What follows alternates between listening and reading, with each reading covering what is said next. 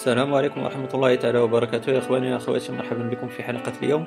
وفي هذه الحلقة سأقدم لكم هذا التيم الجميل، وهو تيم سيديا أوب for iOS 9 لمصممي PSP روب. فكما تشاهدون فهذا التيم هو بسيط شيئا ما، يأتي بمجموعة من الأيقونات، فهي ليست كثيرة جدا، ولكنه جميل بالنسبة للناس الذين لا يريدون تغييرات كبيرة على أجهزتهم iOS. فكما تشاهدون فأنا قمت بترك بعض الأيقونات التي لا يستبدلها تيم أوب لكي تشاهدوا مدى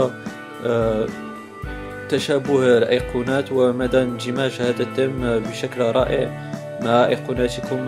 فكما تعلمون فنحن نتجه إلى أنيمون لنقوم بتثبيت هذا التيم. فبعد تحميله نتجه إلى أنيمون. فأنا سأترككم مع سكرين شوت لهذا التيم لأنيمون إفكت الذي قمت بتثبيته، ونلتقي بعد ذلك إن شاء الله.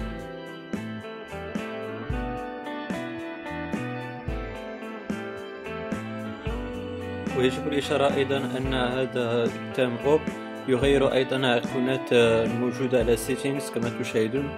فهو يأتي بمجموعة من الأيقونات الجميلة جدا بألوان مبهرة وتعطي جمالية لجهازكم iOS.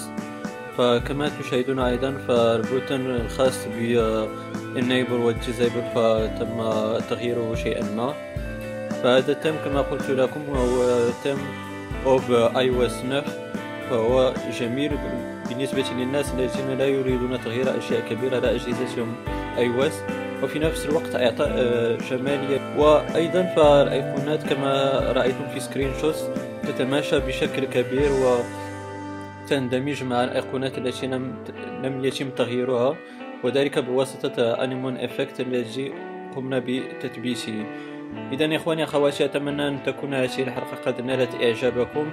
إذا كان لديكم أي سؤال أو استفسار فنرجو الإدلاء به في خانة التعليقات، ولما لا إعطاء لايك لهذه الفيديو لتشجيع على المزيد من العطاء، والاشتراك بالقناة لتصلكم حلقاتي المقبلة إن شاء الله. إلى ذلك الحين يا إخواني أخواتي، أستودعكم الله، والسلام عليكم ورحمة الله تعالى وبركاته.